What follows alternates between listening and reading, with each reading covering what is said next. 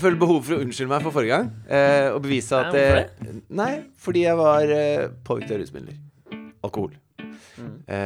Tungt som sånn. Jeg merket det først da vi satt oss ned og begynte å spille inn, men da merket jeg det veldig, veldig godt. Ja, jeg jo merket det. Nei, jeg tenker, det der, altså. Men det ikke sånn at jeg lever et sånt liv hvor jeg bare går rundt og drekker på søndager. Det ingen som har trodd. Slapp av. Altså, jeg han som kan si djerv bergdvergbjerk 15 ganger på rad når som helst. Men jeg kunne ikke det forrige søndag, og det beklager jeg dypt og endelig. Nei, men vet du hva, faen, det ikke noe å beklage. Sånn det innimellom. Ja, men du vet hvordan det hvis du kommer på en fest, og så alle de andre superdrita, så setter du deg i sofaen. Tenker du, nå skal det bli spennende å høre hva de prater om. Det ikke så spennende, vet du. Nei, sånn jeg hadde da jeg satt meg ned. Ja, og det var det jeg skjønte. Jeg var resten av den festen. Ja. Det første gang på jævla lenge. Jeg husker i starten av vår podcast, dette eventyret. Ja. Så klippet vi jo ganske mye i podcasten og liksom tok ut ting vi ikke var fornøyd med og satt og liksom flikka og sånn. Jeg drev og klippet bort hver gang du sa sånn det klippet jeg vekk. Ja, for å være snill mot deg, da. Ja, og det så lenge nå det jo på en måte når vi setter oss ned nå, så det dere hører på en måte det som skjer. Ja. Men dette var første gang på jævla lenge hvor jeg merket at jeg tok ut sånn 20 minutter ranter fra deg. Så man bare sånn, dette kan jo ingen, det jo ingen som vil høre dette her. Nei, men det tror jeg både lytterne, og spesielt jeg, veldig takknemlig for. Ja, men jeg har tenkt litt på det den siste uka da, liksom i kjølvannet av Reality-Iggy. at jeg forsvarer det litt da, fordi at jeg merker jo at det å lage podcast, sånn for min del, så nå har vi holdt på i ganske mange år, men innimellom så blir man klar over hvordan det forandrer en, og skulle ha noe hver uke. Ja. Jeg synes det megadeilig. Det får liksom hjernen til å gå litt, og man liksom litt sånn, man blir litt opps. Det jo sånn, sånn du og jeg jobber med dette her. Det var godt stein, ass. Ja, det veldig godt stein. Det sånn, vi skriver, jeg tror begge gjør det, at vi skriver ned noen notater på mobilen, jo, som sånne stikkord som vi kommer på. Det kan kanskje vi prate om, eller sånn. Utover det så planlegger vi ikke noe, men det som en sånn deilig drivkraft å ha, for du vet at denne uka så skal det prate med Fridtjof. Noe må skje, liksom, når vi trykker rekord. Ja. Men jeg tenker jo at nå har vi drevet med dette i såpass mange år, at man burde jo bli bedre til det. Man burde skjønne sine begrensninger, og ikke sant, jobbe innenfor man burde bli bedre, da. Og da jeg spilte i band, så fant jeg ganske tidlig ut at hvis jeg tok et par øl, så var jeg ikke så god lenger på gitar. Nei. Og jeg vet jo også det, at hvis jeg sånn drita, så jeg ikke noe god til å prate sammenhengende om ting som interessant for andre å høre på. Ja, men og det jo rart, du bevisst på det, liksom? For jeg tenker jo også ofte... Nei, jeg tydeligvis ikke, at jeg stilte sørpefull forrige søndag. Ja, fordi jeg tror at det liksom... Jeg har alltid hatt, det var min gamle produsent i Senkveld, hun sa det til meg på et tidspunkt hvor vi hadde jobbet sammen ganske lenge, så spilte vi jo alltid en Senkveld på torsdager, og så dro vi ofte ut og tok en øl etterpå da, og da følte jeg at da kunne jeg skinne litt. Ja. Og hun liksom pinpointet det hos meg at jeg pika mellom øl 5 og 6.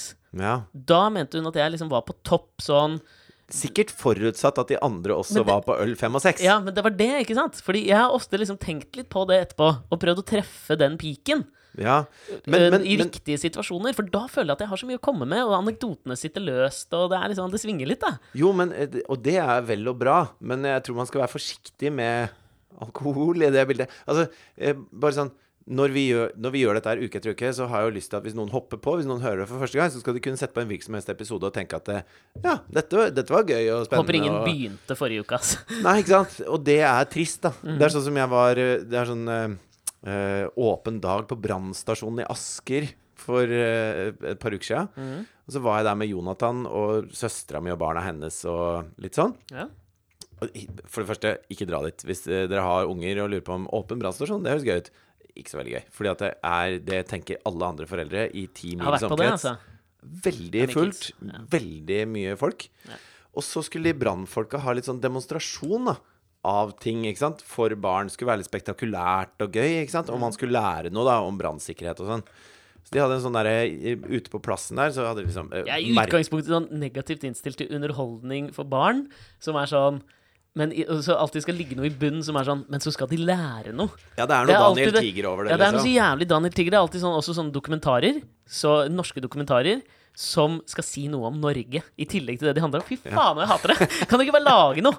Fortell en historie. Bare fortell en historie, la det stå for seg selv, liksom. Men jeg tenker, når du har muligheten til å bruke liksom, gadgets som uniformer, brannbiler, flammer, høytrykks, spyleslange, brannslukketing.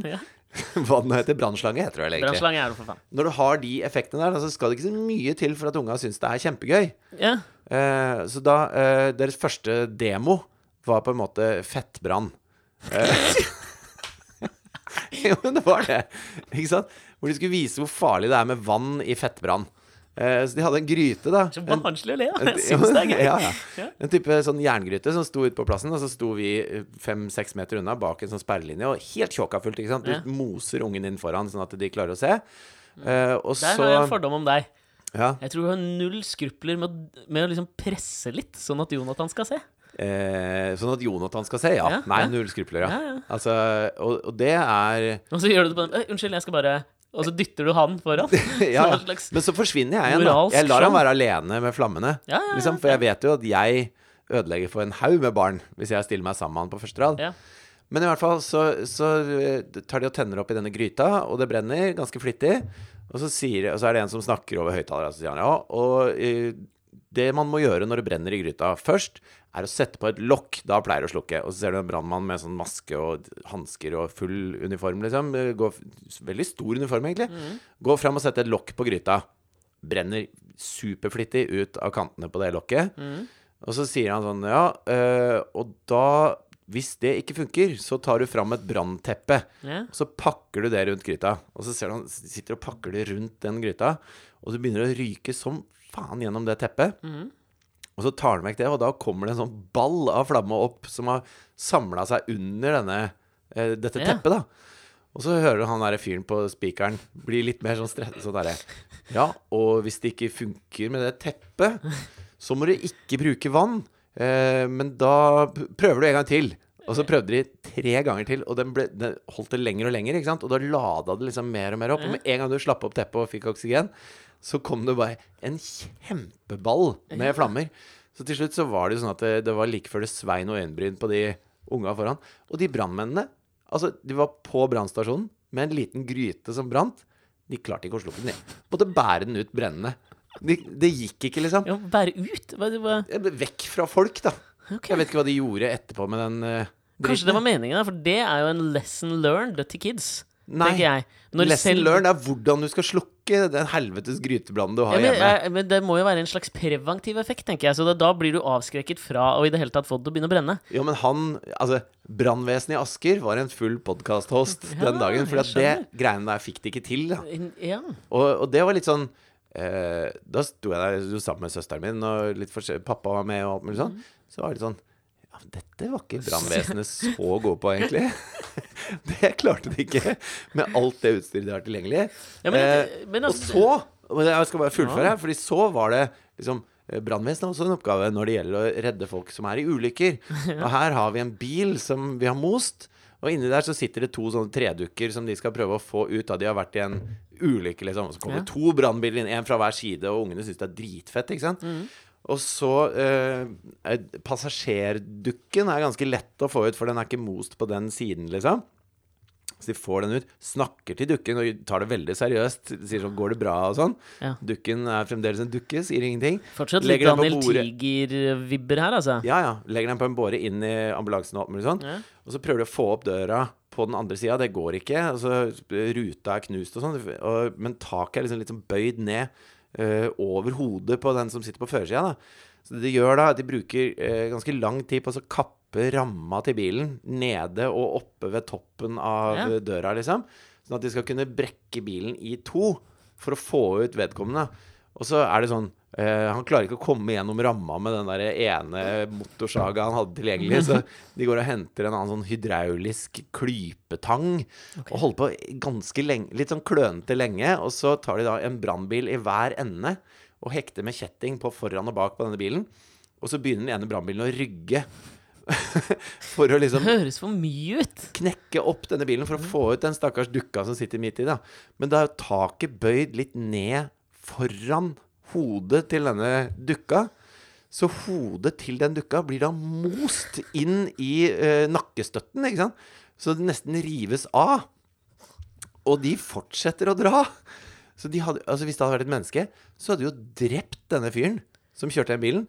Så ja, det er veldig uimponert over brannvesenet. Ja, men det er jo liksom sånn litt i jeg ble det, redd. da. Det er sånn hvis jeg er en bilulykke, og det kommer brannvesenet og bare sier, ikke vær redd, vi skal få deg ut. Ellers Bare, takk, jeg sitter vent, politiet, unnskyld, er det noen fra politiet her? Ja, eller komme meg ut selv, liksom. Ja, jeg klarer det selv. Ring pappa. Men det er jo noe med det, for det var det jeg liksom tenkte litt på siden sist også, og selv om det liksom... Det kan være at Daniel Tiger-lærdommen var ikke få fettbrann, og ikke krasj i bilen, for da går det til helvete. Ja, og det tenker jeg er en litt sånn tunglært lekse da, men allikevel en lekse. Men du får jo en historie ut av det. Ja. Det var bare det jeg tenker, selv om det blir liksom mislykka, sånn som det er, kanskje liksom fyllepod, det er liksom ikke noe, det er ikke mislykka, men det er det jeg føler liksom, det har begynt å handle om mye for meg. Ok, liksom, altså, føler du deg mislykka? Nei, å finne historie, men å finne liksom historiene i livet, står nå ut for meg på en annen måte enn det har gjort liksom pre-podcast, tenker jeg. Ja. Og så merker man det ikke sånn på en daglig basis. Men innimellom så liksom detter polletten ned, og jeg merker liksom hvordan det har endret liksom hvordan jeg ser på situasjoner man havner opp i. Litt sånn som når du står der, så tenker du kanskje på et tidspunkt dette er litt gøy, kanskje fordi jeg kan fortelle om det i en podcast. Storkost meg. Ja, livet får et nytt lag. Tredje gangen de ikke klarte å slukke den Le Creuset-gryta. Storkost meg. Ikke sant, det er jo gøy. Ja. For det er det jeg merket jeg satt i et sånt, vi skal lage et nytt TV-program for TV 2.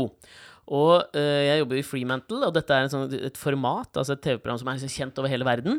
Og det som skjer da, det er at når man skal lage noe som er lagd i USA og sånn, så sender Fremantle alltid over noen som har liksom produsert det showet før, som kalles Flying Producers, og så må man ha en heldagsseminar med den personen som liksom er et orakel, som man kan stille alle spørsmål, hvordan gjør vi det, hvordan gjorde dere det, og alt mulig sånn. Ja. Så jeg satt i forgårs, så satt jeg med han. Veldig rart at det heter Flying Producers, i og med at flying det er liksom ikke det som er jobben. De må jo flye for å gjøre det da. Jo, men ikke sant, ja, men allikevel, alle må komme seg på jobben på en eller annen måte. Ja, det er jo ikke bussing producer. Nei, det er sant. Eller driving producer. Ja. Public transportation producer. Altså det er den minst interessante delen av hvorfor de kommer hit. Det at de har tatt fly. Tenker jeg da.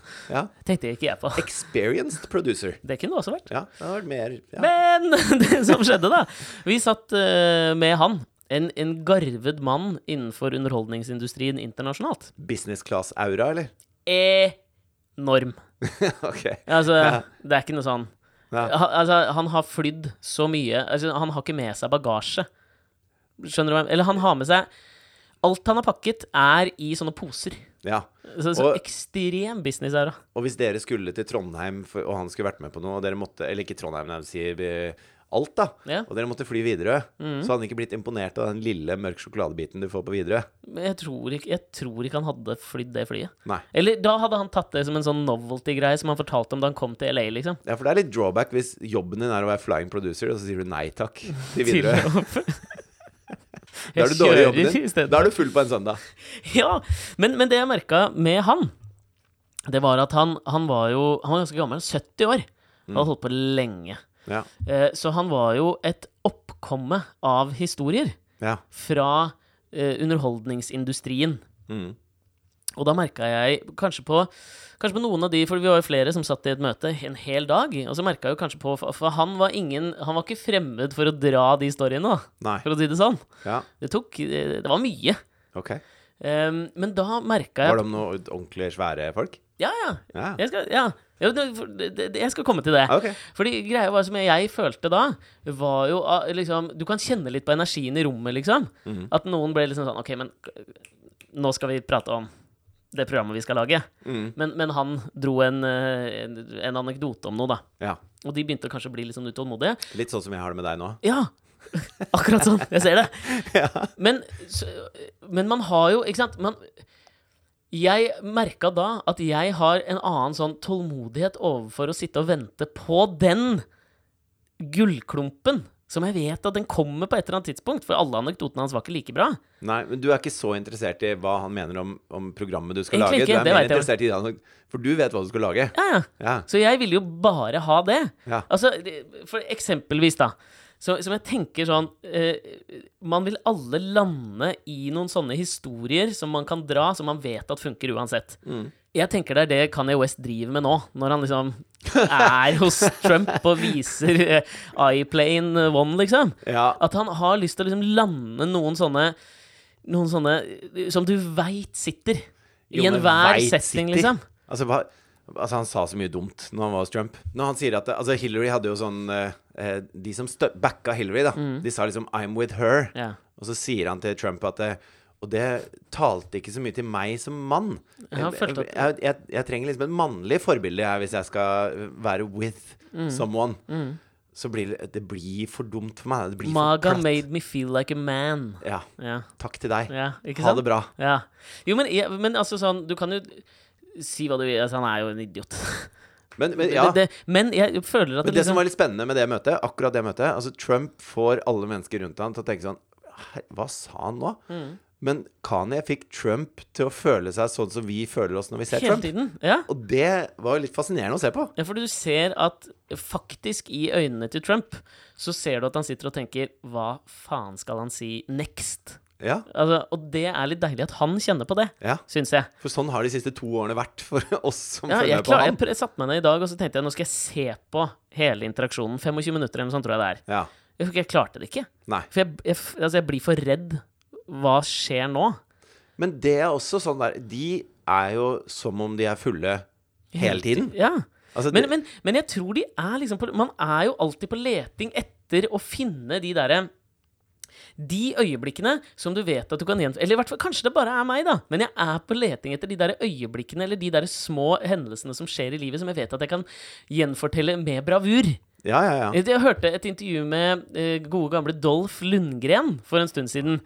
Og der mener jeg at liksom sånn et perfekt eksempel som han dro fram, som jeg så at han hadde ventet med å dra fram, som er en sånn Dolph høres ut som et kallenavn. At han egentlig heter Dolphin, eller Dolph, jeg vet ikke hva det kan. Dolpheranus. Rudolf, kanskje?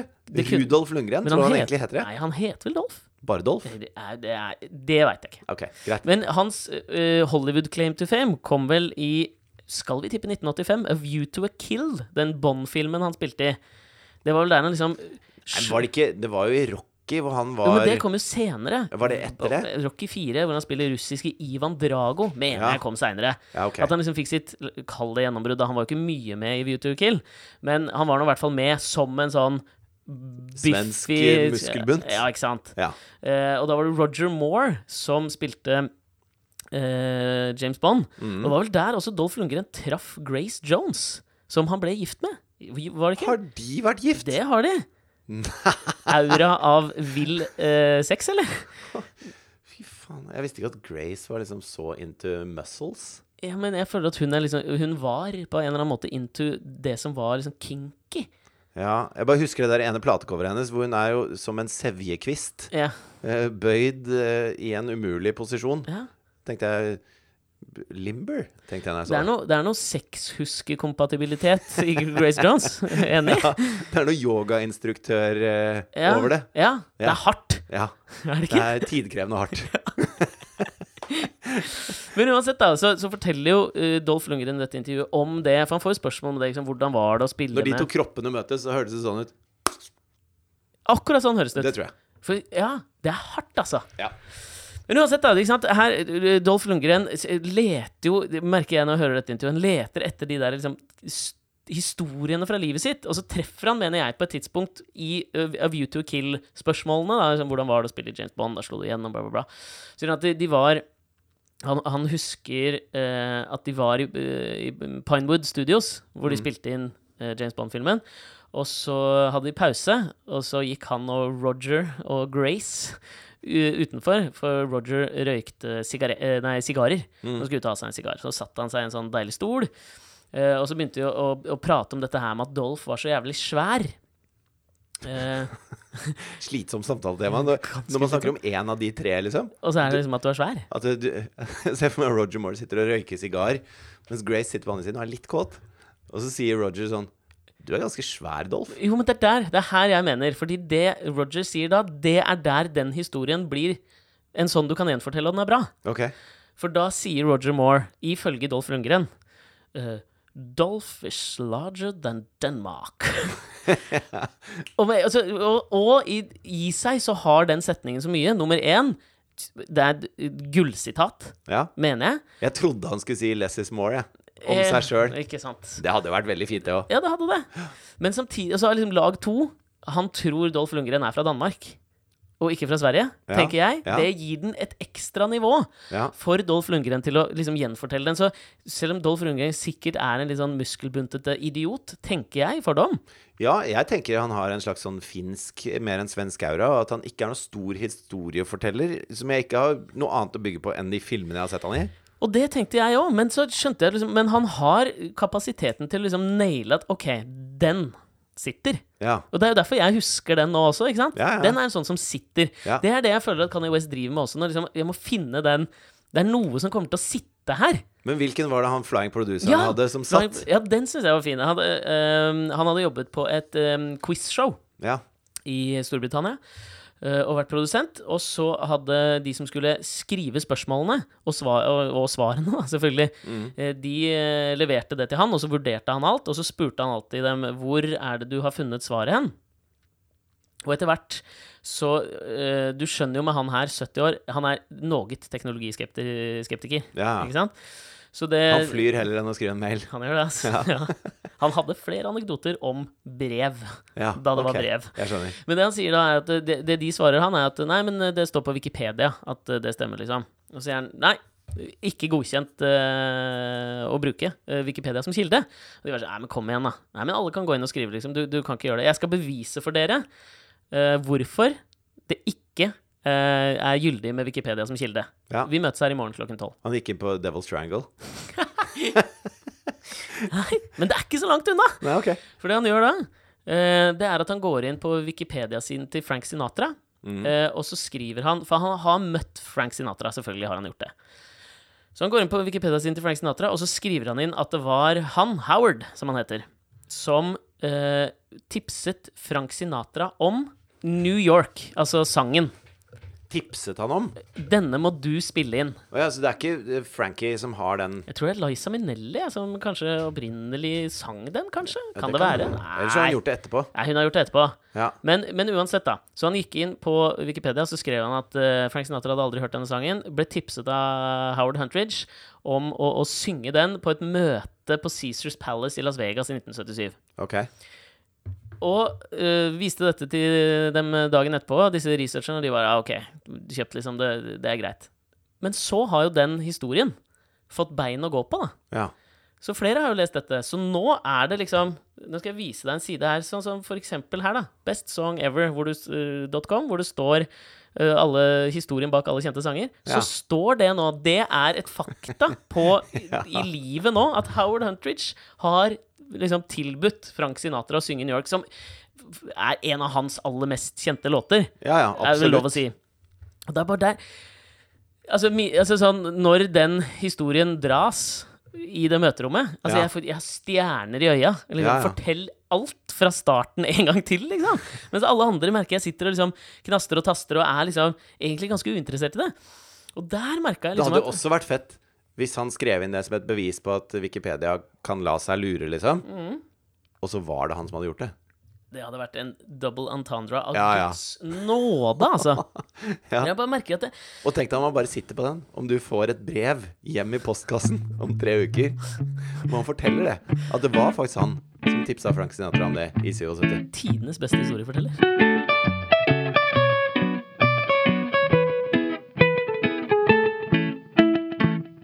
Men det å levere har jo også veldig mye med timing å gjøre, og hva forventningene er rundt, sånn som du sier da, at ingen av de andre var liksom mottagelige for det. De hadde lyst til å høre det Mr. Huntridge hadde flydd over for å fortelle, ikke alt mulig annet. Og jeg bare minner meg så innmari, jeg så den der, har du sett Heltenes kamp? Hvor det er liksom 6 norske idrettsutøvere og 6 svenske idrettsutøvere som er i Kenya, tror jeg. Og så er det liksom konkurranse mellom Norge og Sverige da. Landskamp på en måte i å gå over savanne med vondt i beina. Og der jo blant annet Anette Bø med. 59 år, fremdeles sprek som Gjort stor karriere på å være med i reality-programmer i det siste. Ja, men hun en ganske god reality-deltager. Det noe Grace Jones over den kroppen. Ja, det det. Ja. Hun scenesterk, tør jeg påstå. Hun sånn som når hun bærer poser, så syns blodårer. Når hun ikke bærer poser, ja, så syns også blodårer. Ja. Men Anette Bø hun gir mye innhold, liksom. Hun morsom, da. Og så jo han Foppa. Hun liksom, sorry, hun liksom sånn hakket. Altså sånn, hvis du ikke hadde visst hvem Anette Bø var, så hadde du enten tippet tidligere idrettsutøver eller narkis. Ja, hun har en Iggy Pop-kropp. Altså, hun har Iggy Pops kropp. Ja, eller Iggy Pop kliss lik Anette Bø fra halsen og det. Men uansett da, så det jo helt lik! Ja. Hvis du kutter av hodet og ser barisbilder av Iggy Pop og Anette Bø, det umulig å se forskjell. Helt umulig. men i hvert fall så Peter Forsberg da, Foppa, den gamle hockeyspilleren fra Sverige. Turned Foppa-tøffel-innovatør. Det var han som kjørte inn tøffler? Ja, nei, hva det de heter, de som vi har i Norge? Crocs! Det Foppa-tøffel? Foppa-tøffel heter det i Sverige. Herregud. Det var han som liksom han slo seg på det etter hockeykarrieren med å importere da Foppa-tøflene, ble de kjent som i Sverige. Ok, nok om det. Men i hvert fall Foppa jo veldig sånn konkurransemenneske, og han var jo en veldig stor internasjonal hockeyspiller også. Han var en tidenes største. Enorm, liksom. Ja. Og så samles de liksom rundt leirbålet, disse idrettsheltene, etter en lang økt i savannen. Og så Iggy Pop. Iggy Poppa? Iggy Pop, som vi kaller det. Men i hvert fall så sitter de rundt bålet, og så driver jo alle og ikke sant? De har jo konkurrert mot hverandre. Så det jo litt sånn der, det litt sånn knuffete stemning. Vennskapelig knuffing. Ja. Og Foppa han ekstremt konkurransemenneske. Han har gått tungt inn i dette her. Han blir forbanna når han ikke vinner, og han skal vinne for enhver pris, alt liksom. Mens Anette Bø jo bare verdens rauseste person da. Ikke sant? Og vi kjenner jo henne alle som liksom langrenns-Anette. Ja, nå ble jeg med ett usikker på hva var det hun drev med. Nei, det var langrenn. Ja, Helt rå i langrenn. Og så har hun også hatt noe sånn der langdistanseløp, tror jeg, som hun har gjort det ganske bra i. Ja. Men det jeg ikke visste da. Og så hun en jævel på scenen, si. Ja, og så har hun jo gitt ut diss og neida. Men, og så elsker den der The Passenger-låta hennes. Passenger, ja, veldig stor Foppa-pop-låt. Men jeg kommer aldri til Jeg vet det. Jeg kommer ikke til å klare å slutte å tenke på Iggy Pop som Anette Bø nå. Men så plutselig reiser hun seg opp, og så går hun og setter seg ved siden av Foppa. Og har med seg en liten scrapbook. Så setter hun seg ved siden av. Så sier hun du, jeg Scrapbook, hva det egentlig? En sånn utklippsbok. Okay. Notisblokk / utklippsbok. Dagbok-ish liksom? Noe du kan skrive i da. Ja. Setter hun seg ved siden av Foppa, så har det jo vært sånn ikke sant? Dette idrettsstjerner på like fot. Alle har sine medaljer i sekken. Alle har sine karrierer, på en måte. Store egoer. Ja, store egoer. Og de stolte av hva de har gjort da. Jon Arne Riise med. Han snakker ikke om hvor flott han synes alle de andre Han snakker om sin egen karriere, på en måte. For statue og greier. Og så og så sier hun at hun jo fantastisk fan av Foppa. Out of character. Og så sier hun, og det du kanskje ikke visste om meg, at jeg har 2 NM-gull for Vålerenga i hockey. Så hun har tydeligvis spilt hockey for Vålerenga også, i tillegg til å være en av Norges liksom, største langrennsstjerner, og ja, vår alles kanin opp av hatten-øyeblikk, vår alles Reality-Iggy på TV, liksom. Ja. Og så ser du Foppa bli litt sånn satt ut, men det neste hun gjør, det som setter den helt ut da. For da sier hun at jeg har alltid drømt om å få autografen din. Og så blir det helt sånn stille rundt bålet, hvor nordmennene har jo vunnet den konkurransen, ikke sant? Så Foppa tror jo at hun på en måte mobber han. Han kjenner jo ikke Anette Bø. Han vet ikke at hun bare god og snill og fin, og har drømt om å få autografen til Foppa. Så det blir stille sånn litt for lenge, og jeg takker de som har klippet det programmet for at de lot det være, liksom. At jeg fikk lov til å kjenne på det. Og Anette får det ikke med seg at det kleint, men det råkleint. Og så blir han litt sånn der, ja, så kan han sikkert det, og så signerer han den, og så han etter råfornøyd, og går og setter seg tilbake hos nordmennene. Det fantastisk øyeblikk. Og jeg synes øyeblikk. det var et helt nydelig øyeblikk, fordi at ingen av de andre fuckings egoene rundt det bålet kunne drømt om å si en gang at de utrolige fans av noen av de andre. For de så store egoer, og langt mindre gå på å be om autografen etter å ha liksom konkurrert på likefot og vært med i det programmet sammen, liksom.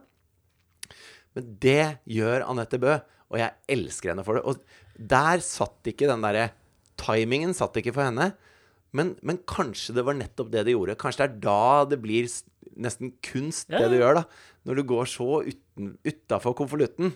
Ja, da skaper du den historien kan gjenfortelles. Ja, og det var det beste som skjedde i hele Helteneskap. Kostet mye å lage det programmet. Alt du trengte var Anette Bø som ba om en autograf. Men jeg hørte overførbar historie. Fordi det jo når sånne øyeblikk oppstår at man lever, liksom. Jeg elsker det. Ja. Det helt fantastisk. Jeg var så spent, I de 4-5 sekundene Foppa satt og så ut som... Altså, det var like før han sa, nei, slutt å kødde da. Ja. Men så skjønte han heldigvis at hun kødda ikke, liksom. Det så nydelig, altså. Jeg hørte en historie fra Ina Wroldsen om at hun hadde vært på en event-gig for et eller annet stort firma i Norge, og da det jo gjerne sånn at hvis det julebord, så leier man jo inn noen underholdere for å komme og opptre da. Og så skulle hun gå på først, og etter henne skulle Freddy Kalas spille. Og hun hadde vært og hørt på lydprøvene til Freddy, og så synes hun liksom at faen, han har jo jævlig bra stemme, liksom. Dette har jeg altså hørt. Ja, har du det? Ja, at hun har sagt. Ja, ok, vent nå. For det som skjer jo at hun går på scenen, synger sine låter, og publikum jubler, selvfølgelig. Hun dritbra, liksom. Og så skal Freddy på. Nå skal hun introdusere Freddy Kalas. Og det hun sier, det ta godt imot en av Norges beste stemmer, Freddy Kalas. Alt feil med den setningen. Og det jo egentlig, altså sånn, og publikum har det der Foppa-øyeblikket, for de blir helt stille I 5 sekunder, og så begynner de å le. Det høres ut som en mobber han. Det høres ut som en mobber han. Ja. Men hun mener det jo. Altså, hun mener det etter å... Altså, at han får ikke brukt stemmen sin I Hey Ho julelåt, liksom. Jeg har all respekt for Ina Wroldsen. Ja. Men hun kan ikke med hånda på hjertet mene at det en av Norges beste stemmer. Jo. Altså, Sissel Kyrkjebø. Freddy Kalas. Jeg vet ikke, altså, men det... Jeg synes Sissel Kyrkjebø var det jeg kom på. Opp av hatten. Ja.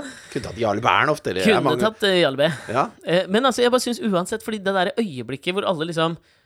det Foppa-øyeblikket hvor du ikke skjønner det og det sånn, jeg elsker Anette Bø for det, jeg elsker også Ina Wroldsen for det der, fordi det så off-pist at du forventer ikke at det kommer. Nei. Men du mener det, og da bare står du for det. Men jeg mistenker at Ina kunne se for seg at folk ikke kom til å tro på henne når hun sa det. Ja, men jeg tror ikke det. Jeg tror ikke hun hadde tenkt gjennom det, for hun sa at hun hun litt iggy, hun også?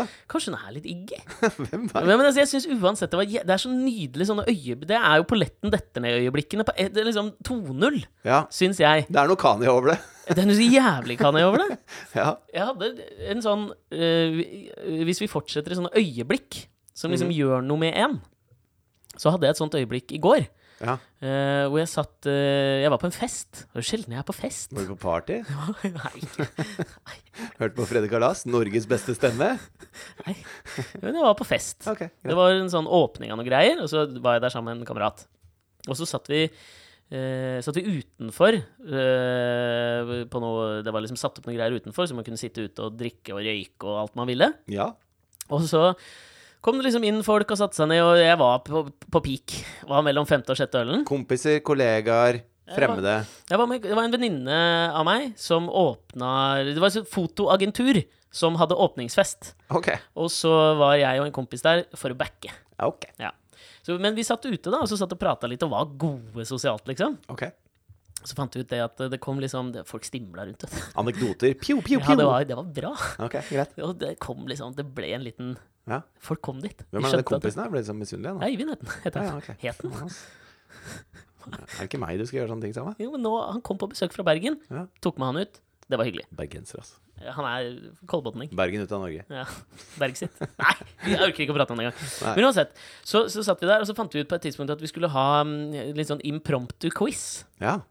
Og det tenkte jeg, fordi der fikk jeg et sånt øyeblikk, hvor vi skulle ha... Når du bare sier det nå, så du litt Anette Bø. når du sitter på en fest, og så føler du at du så on fire, at du bare, hei folkens, signaliser på meg likevel. Jeg skal ikke bare lede en quiz, da. Jeg tar den på hæren, liksom. Jeg rå. Ja, var det. Ja, ok, greit. Fy faen. Folk elsker det. Ja, du foppa hele den klanen der, da. Ja. Men jeg hadde så lyst til å se om du kunne få et sånt øyeblikk som jeg hadde. Ja. For da gikk det liksom på rundgang å stille spørsmålene, og så skulle det være litt sånn, det skulle være en off-pist-quiz. Så det skulle være at man skulle nynne litt på en sang.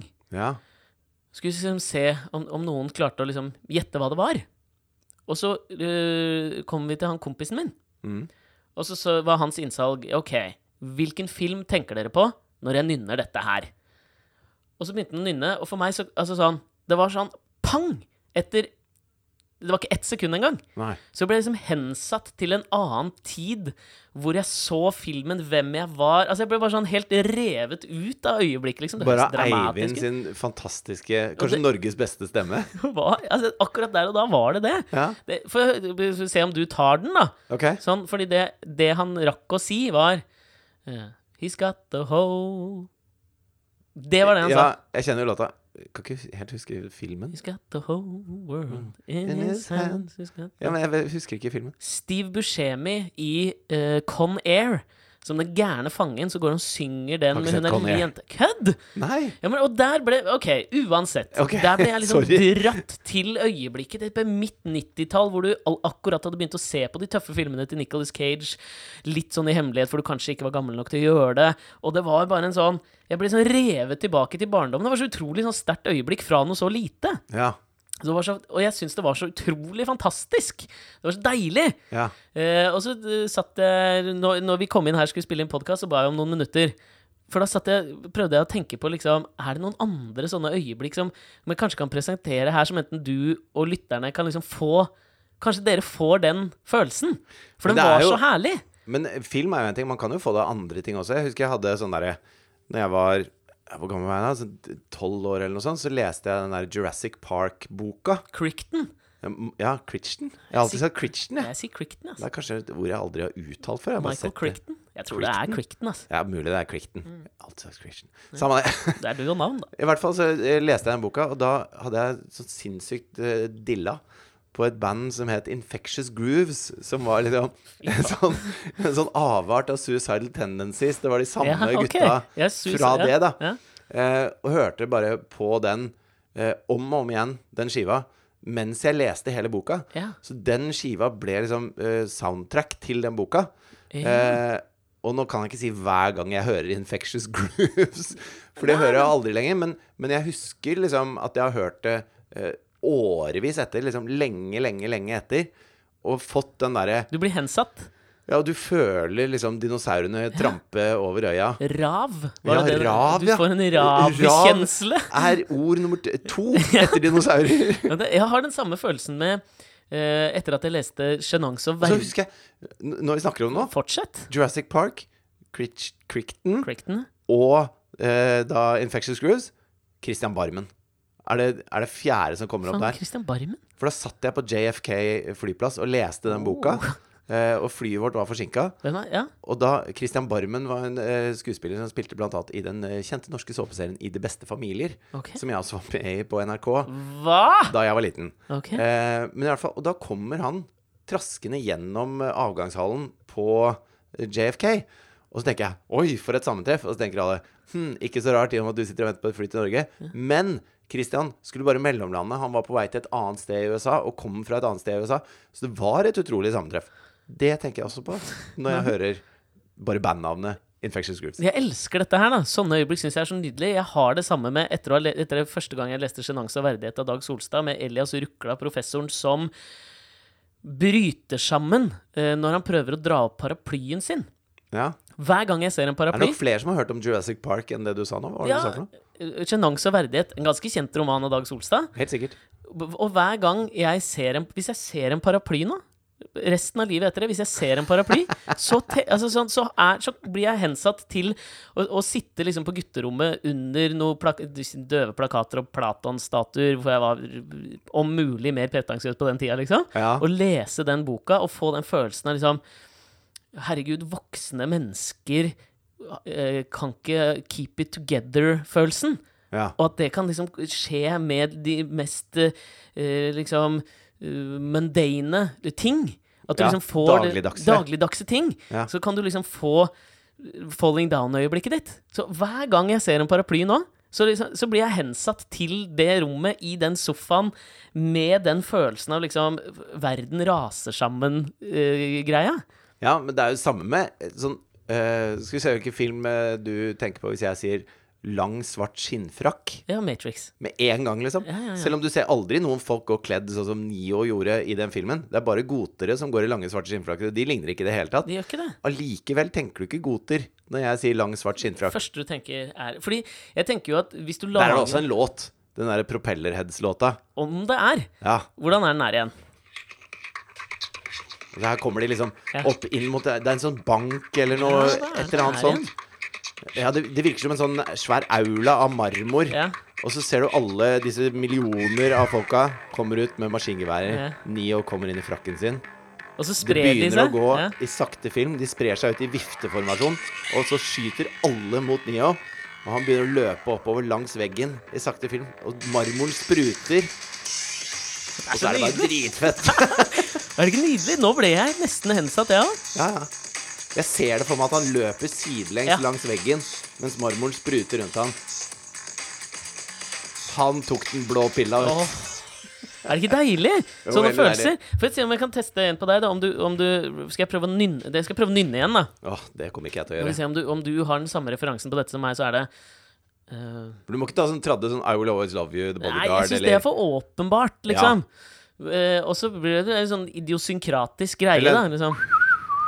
Good, the bad and the ugly. Nei, på plystring så har jeg en annen. Da er det denne som gir meg. Det er denne her fra... Ja, nå skal jeg ikke si... Men om du... Egen på plystring? Ja, hør på den her. Ja. Fy faen, hva er det for noe? Det er noe skummelt. Det høres veldig skummelt ut. Jeg er ikke plyster mer nå. Hva er det for noe da? Når Gina Davis går nedover gangen mens Uma Thurman fortsatt ligger i koma i Kill Bill. Jeg får gåsehud. Det er dritskummelt. Det er jo helt forferdelig. Av din egen plystring. Ja, det er det Twisted Nerve eller noe sånt, tror jeg den heter, den sangen. Ja, det er mulig. Som også hensetter meg til en eller annen følelse. Vi får se om du tar denne her da. Nei, det var dårlig!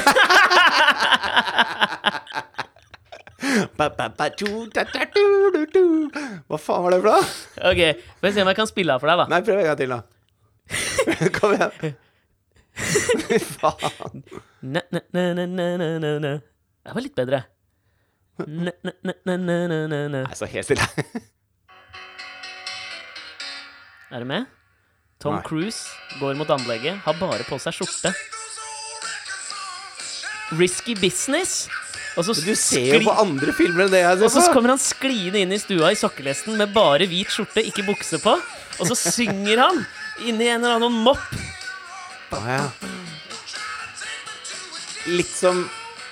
Og så tror jeg til og med i Miss Doubtfire med Robin Williams, så liksom emulerer han den scenen mange år senere som en slags hommage til liksom, sånn her slipper man seg løs når man er alene hjemme-viben. Jo, men det har jeg sett i så mange filmer. Sånn der, ikke sant? Nei, nå er jeg hypp på å bare gi faen i alt. I film, sitter alene hjemme, setter på høy musikk, hopper i sofaen og kaster popcorn og har du gjort det hjemme nå? Det er ingen som gjør det.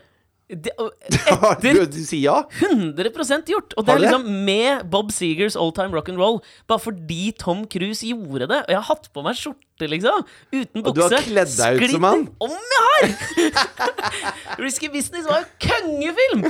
Og det var liksom, det følte jeg liksom sånn, det lærte meg det når jeg var liksom 16, kanskje 17 år, og liksom så den filmen første gang, så var det en eller annen slags sånn livsbejaenhet som jeg tenkte sånn, ja, men faen, når du er alene, det er jo ingen andre som kan se deg, faen, slipp deg løs da, mann.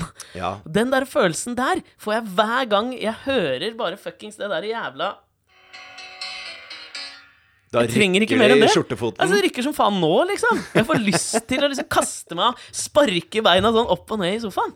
Men det er jo helt sprøtt, de har jo masse sånne undersøkelser. Altså, det er jo det der med at Alzheimer-pasienter, for eksempel, de har et så utrolig sterkt forhold til musikk. Da kan masse minner de har mistet dukke opp igjen. Og samme lukter også.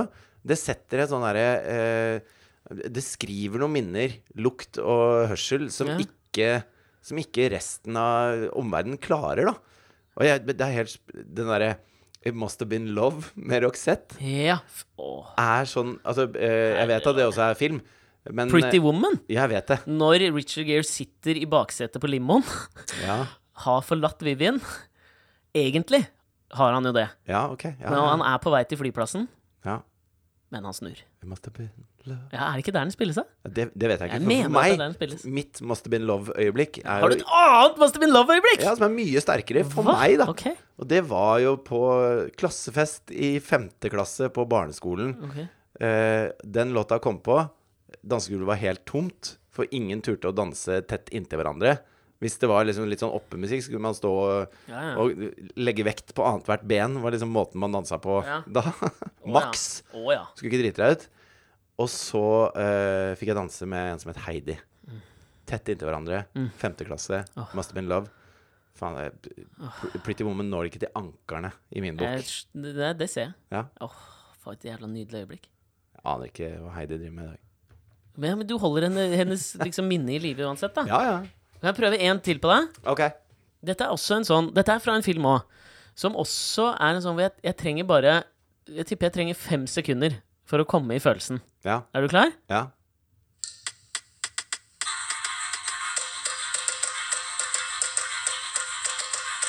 Det det jeg trenger. Hva det? Så jeg hensatt. Til type, tror jeg 15 år gammel, og sitter hjemme alene. Første gang jeg på en måte skjønner at, og dette høres kanskje litt sånn rart ut, men det kanskje den første gang jeg liksom ordentlig sånn skjønner dette her, at selv om man liksom har noen utfordringer i livet, liksom, folk annerledes på en måte. Og så sitter jeg og ser Tom Cruise, som kanskje blir en gjennomgangsfigur for meg, dette her, og Dustin Hoffman i Rain Man. Ja. Og griner av liksom det splitta forholdet de har til hverandre. Han jo åpenbart trist. Det trist. Nei, autist, sa jeg. Ja, det jo trist. Ja. Jeg tar bort den låta litt, så jeg hører hva du sier. Ja. Og så kommer The Bell Stars med den Aiko-Aiko-låta et sted i den filmen, som en så upbeat og jævlig sånn glad låt i en film som i utgangspunktet har en sånn enorm tristesse i seg, hvor jeg liksom skjønner, hvor jeg tar inn over meg kanskje da, første gang at dette her med å elske familien sin kan liksom være litt sånn tveegget på en måte. Du kan liksom hate noen, men samtidig elske dem, som jeg føler at Tom Cruise på et eller annet måte klarer å gjøre i løpet av den filmen med Dustin Hoffman, som selvfølgelig dødsirriterende å ha med seg på tur, men så det jo digg å ha en som kan telle kort i Vegas. Ja. Og han utnytter det, men han elsker det. Det en sånn der tveeggedhet og en sånn, hvor jeg på en måte skjønte at liksom følelser ikke ensarta hele tiden. Men det ikke rart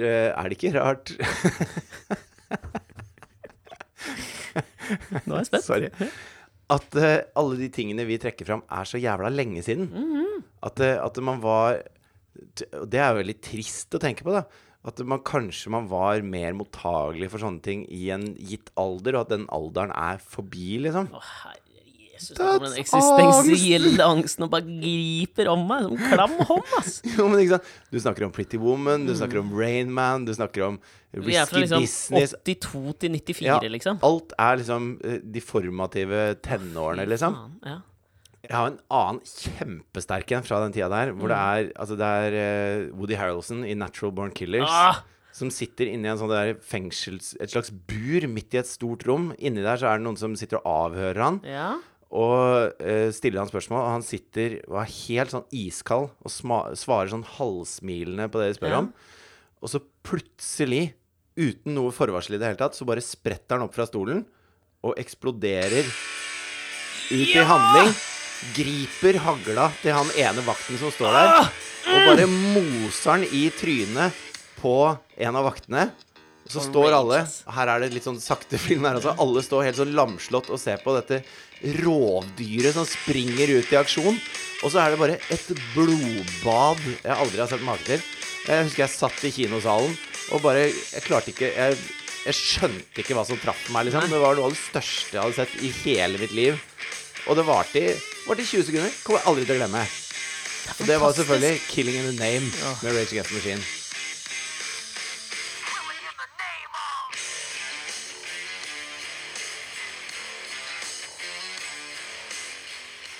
Jeg har jo faktisk, når jeg tenker meg om nå da, hvis vi skal prøve å dra dette opp inn mot slutten av podcasten, og fylle glasset litt igjen.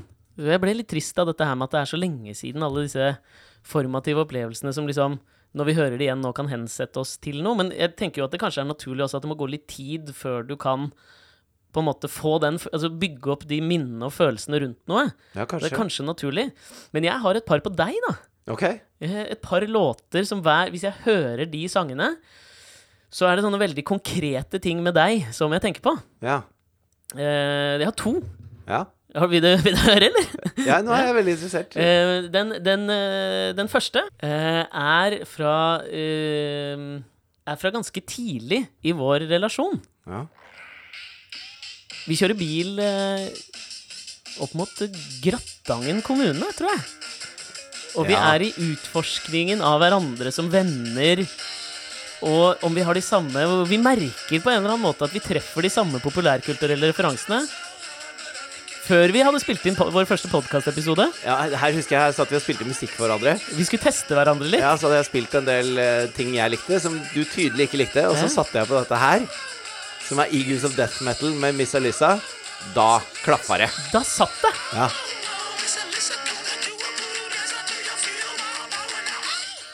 Da kjørte jeg litt fortere, husker jeg. Ja, Tråkket litt på gassen. Og jeg ser altså, sånn, det landskapet vi kjørte. Jeg vet akkurat hvor på den veien den låta kom på. Ja. Rett før svingen, før du kommer rundt fjellet inn mot Grattangen kommune. Og det så jævlig sterkt, fordi liksom, der følte jeg at der traff vi et eller annet. Som liksom gikk litt dypere enn bare den der hør på denne låta, hør på denne låta. Der liksom sånn forente våre sjeler seg på en sånn rar måte. Ja. Jeg har en til med deg, da. Okay. Og dette også en sånn hvor det et motsetningsforhold mellom hva musikken sier og hva opplevelsen sier. Mm. Og det var vi skulle fly. Og dette buss. Nei, dette vi skulle fly. Dette det de gir meg, da. Ja, ja, ja. Men det buss også, ja. Vi skulle fly fra Tromsø til Alta. Vi hadde vært hjemme en helg fra Gøy på landet-innspilling. Og midt på flyturen så sier det stopp for meg. Ja. Og jeg får jo skikkelig panikkanfall. Blir hentet av sykebil på flyplassen. Du kommer i følgebil. Vi måtte jo mellomlande, og da måtte vi jo gå av flyet der. Ja. For du kunne ikke være med videre på flyet. Og rett til Tromsø sykehus. Du får leid deg en bil, og haster opp til sykehuset. Og så må vi kjøre til Alta. 10 timer. Men vi kan bare kjøre i 40 km i timen. Ja. Fordi jeg klarer ikke å se det gå forbi. Og på et tidspunkt så må jeg så jævlig pisse. Så du må vi må stoppe på en sånn der veikro. Og så må du bære meg ut av bilen og holde tissen min. Du hadde på deg et pledd over skuldrene. Og du ikke så høy i utgangspunktet, men da var du liksom 20 cm lavere enn det igjen. Og så må du holde meg tissene i veikanten på vei mot Alta i nowhere, liksom. Og hver gang Evil Nations Guilty Filthy Soul kommer på, så jeg der. Ja. Jeg der fortsatt. Takk for hjelpa. Ja, den må du ikke høre så mye på, hvis det det den får deg til å tenke på, for det var ganske dølt for deg. Ja, men det jo egentlig fint. Det en slags omsorg i det også. Vi kommer jo veldig nær hverandre på den turen. Absolutt. Ja. Men også, for meg det liksom, jeg blir ordentlig rørt hver gang jeg hører den, sånn nesten på gråten. Merker jeg det nå. Så hadde jeg lyst til at du liksom ikke skulle føle som så, altså når du måtte tisse da, så måtte jeg spørre, holder du vanligvis med høyre eller venstre, sånn at du ikke skulle føle som så fremmed når jeg holdt tissen din. Så, der føler jeg at det på tide å gi seg, tenker jeg. Ja. Men faen, la oss si det sånn da, at kanskje noen av lytterne fikk noen lignende opplevelser utifra de tingene vi spilte nå, eller kanskje til og med at noe vi gjør i denne podcasten, det jo et håp, kan være en sånn greie for folk. Så hvis de går tilbake og hører på en episode der eller der, så blir de hensatt. Tenk deg om noen sitter liksom der på gamlehjemmet liksom, og så tenker de på den vignettmusikken til denne podcasten, og så begynner de å smile. Ja. Fy faen, da life goals, da dør jeg, ass. Life goal. Men faen, send oss noen sånne som dere har, da. Jeg synes det sinnssykt gøy å høre liksom om sånn, de der øyeblikkene som former en, og hvordan det gir seg avtrykk i noen slags populærkulturelle produkter. Sånn, alt mulig sånt. Send oss på Facebook. For det elsker jeg å lese om. Takk for meg. Catchy. Bare send oss hvis du har noen emosjonelle, formative øyeblikk som setter seg avtrykk i populærkulturreferanser. Send oss! Faen, du gjør det lett for folk. Vær så god. Ha det. Ha det.